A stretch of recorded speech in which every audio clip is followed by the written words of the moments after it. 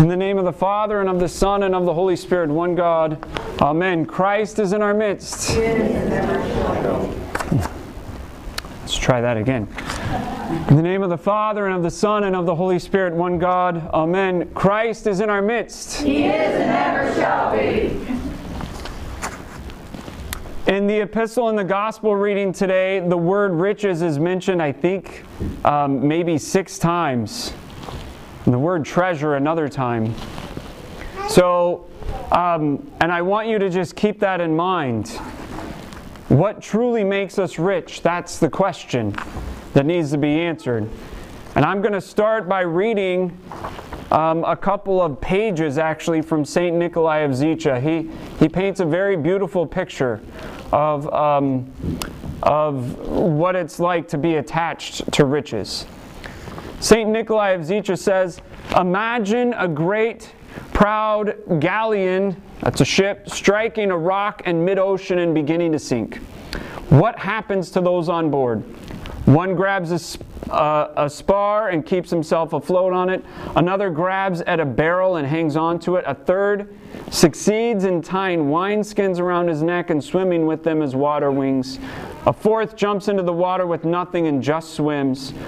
A fifth lowers a boat and sits in it and does not immediately take the oars and row, but loots as much as possible from the wrecked ship, stowing it all in the boat. Which of them is in the greatest danger? Which of them will perish in the greatest shame? And perish they all must. The one who seems the safest will perish in the greatest shame. The one in the boat, who is standing to alongside the wrecked ship and transferring the goods from ship to boat. He is in the greatest danger. He will first load several sacks of flour into his boat. Then, seeing the crates of wine and brandy, he will begin to haul them on board. He will then begin to grab at clothes, covers, linen, woolens. I'll need these for clothing and bed linen, says he. Then, looking carefully and seeing silver vessels and golden candlesticks, he will take them. See, here are barrels of oil, of salt, meat, and fish, with rice and various other vegetables. I'll need this. What'll I do without that? Says he. He will then notice boxes and bags of money and precious stones. All this must, of course, be tipped into the lifeboat. And how can he leave fine chairs, polished tables, or velvet couches when he can load them in? So he stows them on board. The boat gets fuller and fuller, and lower in the water. Then he remembers that he will need petrol and coal for fuel. He makes room for them. And look, there are some bookcases full of marvelous books. He'll need to read in the boat to pass the time till he reaches land. And here are pianos, violins, and other stringed instruments and flutes. They'll help pass the time. He stows them on board. The boat becomes more and more heavily laden and rides lower and lower in the water. That's enough, he says, and sits in the boat. But he remembers there are a great many other things that he could and should load on board. So he climbs back onto the sinking ship and takes them. And once again he tells himself it is enough and sits in the boat. But the vain desire for possessions once again urges him to transfer even more from ship to boat. At last the ship sinks, and he rows off, grieving that he could not load up everything. He now begins slowly to row to land, but the water is up to the gunwale. If any of those who are in extremity attempts to climb into the boat, the man in it will kill him sooner than let him aboard. And so, overloading the boat with things, he overloads his soul with evil deeds. The wind blows and the waves beat. He begins to defend himself from the water, to bail the water out of the boat. When he sees that this is futile, he begins sadly to cast into the sea first the cheaper things, then those more and more precious. But he has already tired himself out loading everything up, and he has no strength left to lift them and throw them into the sea. The water in the end overcomes and swamps the laden boat, and him with it. I mean, I imagine if you load a piano into a lifeboat, you're going to be pretty tired, right? So the lifeboat sinks and he sinks with it. St. Nikolai goes on to say, "Such is the life and such is the end of the rich and covetous on the sea of this earthly life. They live with the false conviction that this world is a wrecked ship without captain, rudder, or helmsman. A wreck that sinks and breaks in pieces, made use of only by those who grab as much as they can from it to carry to their boat. But in the midst of this covetous grabbing and emptying of the ship of life, the ship's captain appears, places his hand on the ship to show it is his, and says that the ship is not sinking, but that this only appears to be the case to the short-sighted and the ignorant, who have spent just a short time in the ship. He has been on board from the very beginning, looking after the passengers. They change, but he stands concealed and guides the ship. He knows where the ship has come from and where it is going. He knows the way, and the sea does not frighten him. This captain is the Lord Jesus Christ. Gently but decisively, he goes down onto the waves and holds out his hand to those who are drowning. Those who have nothing in their hands but are swimming empty-handed are the first to respond to him and grab hold of his saving hand. But those who have loaded their boat to the gunwale find it the most difficult to respond to him, because they are afraid that if they leave their boat and set off empty-handed to him over the waves, both they and he will be drowned. They do not have faith in him. They have greater confidence in their boat. Looking at them and reading their miserable souls and even more miserable faith in dead things, the Lord Jesus turns to those whom he has saved and says, "Verily I say unto you that a rich man shall hardly enter into the kingdom of heaven." The Lord frequently referred to such instances and made it clear on many occasions that his teaching applies to them. Today's gospel describes one such instance. That's the opening of St. Nikolai's 10-page homily on this gospel reading. It's beautiful, beautiful. And this gospel reading that we have today, a young man earnestly comes to Christ and asks the right question at the right time to the right person and gets the right answer, and goes away sad because he was too attached to his goods. Christ, in Mark's gospel, it says that Jesus loved him and then told him, "If you desire to follow me, sell all that you have, and then come follow me."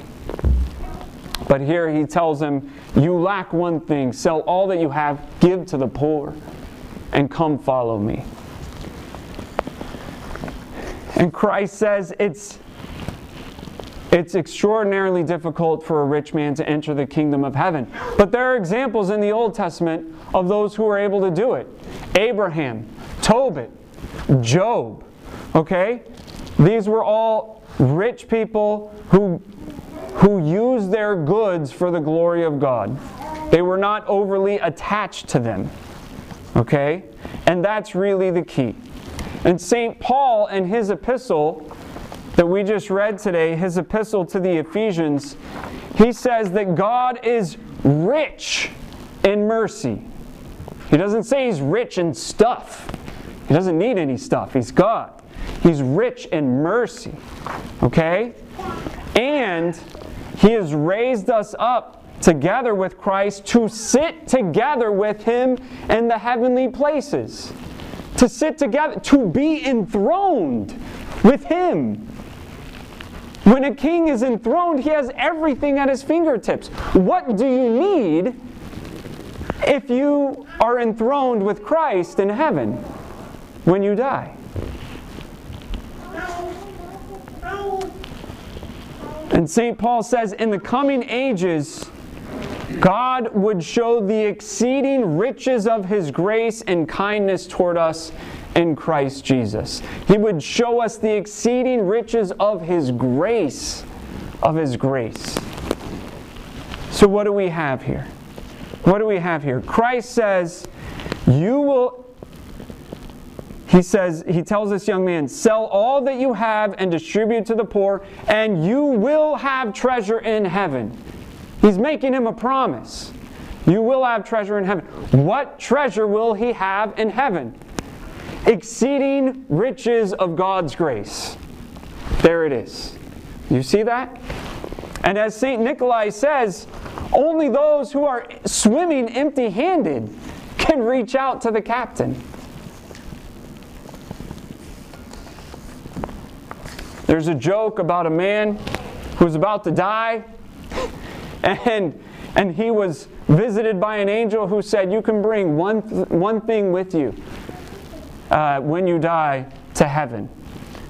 And so the man loads up a suitcase full of gold bricks, and he dies and he goes to the pearly gates, and St. Peter says, what do you have in the bag? What did you bring with you?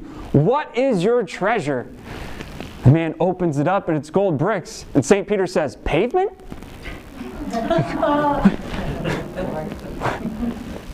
Like, what we think is valuable often is a little bit off. We want to be, when we ask God to bless somebody, that doesn't mean we ask God to make somebody rich. But it means we ask God to make them rich in grace, rich in kindness, rich in mercy. And that whatever the person has before them, God will give them the strength and the courage and the fortitude to endure it with patience, right? And with joy, knowing that all things are sent for our salvation.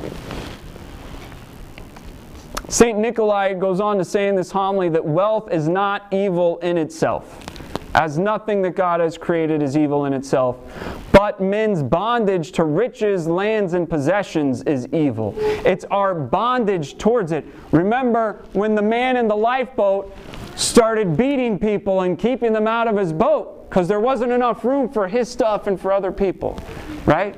His piano was more important than other people, right? That's the problem. And as St. Nikolai said, he filled his soul with evil deeds. St. Nikolai also says that the destructive passions that riches empower and invoke are adultery, gluttony, drunkenness, miserliness, boastfulness, self-praise, vanity, pride, scornfulness, denigration of the poor, forgetfulness of God, and so on. Whew. This is what happens when we're too attached to our riches. And he says poverty has its temptations too. There's no virtue simply in being poor, just as there is no virtue simply in being rich. But it's how you live your life and where you place your hope. But the rich are given the poor to take care of them. The poor are given the rich for their humility.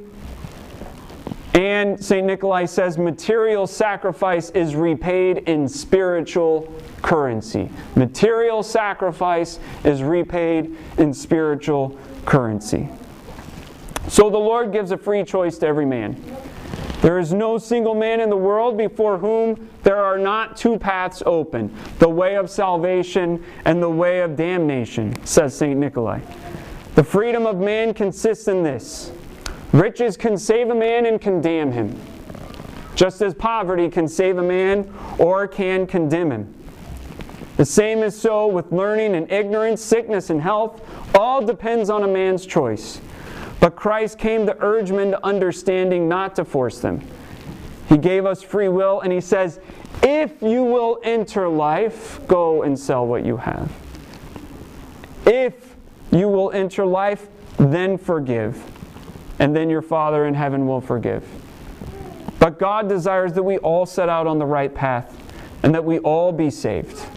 And He's opened the path to all of us. Our Lord, the captain of the ship, He is there right next to us with His hand outstretched. With His hand outstretched. And we really need to take a hard look at ourselves and see if we're too attached to our stuff. If we're too attached. And if we are, the church gives us plenty of solutions. Number 1, fast. Number 2, tithe. Number 3, give alms. Number 4, simply be kind. and give of yourself. And when you feel inconvenienced, then you know it's a good time to give of yourself. So brothers and sisters, let us not weigh down our life raft with useless pleasures and things that will keep us away from God. Okay? Let us use what we have been given as good stewards. And let us remember that all things are God's. Every good and perfect gift is from above and comes down the Father of lights. We say this at the end of the liturgy. It's a quote from James chapter 2. Every good and perfect gift is from above. Everything we have has come from God and has not come of our own accord. And when we give thanks for that, then we will share it with those whom God brings into our lives. So, my prayer is that we will all get into the captain's ship that doesn't sink. Okay? And that we will lighten our lifeboats enough so that we will stay afloat on the sea, and so that when the time comes, when we go to meet the Lord, we can be empty-handed and say, Lord, all that I have is thine. My life is yours, and here I am. Have mercy on me. To Christ our God, the captain of our ship, be glory, honor, and worship together with the Father and the Holy Spirit, now and ever and unto ages of ages. Amen. Christ is in our midst. He is and ever shall be.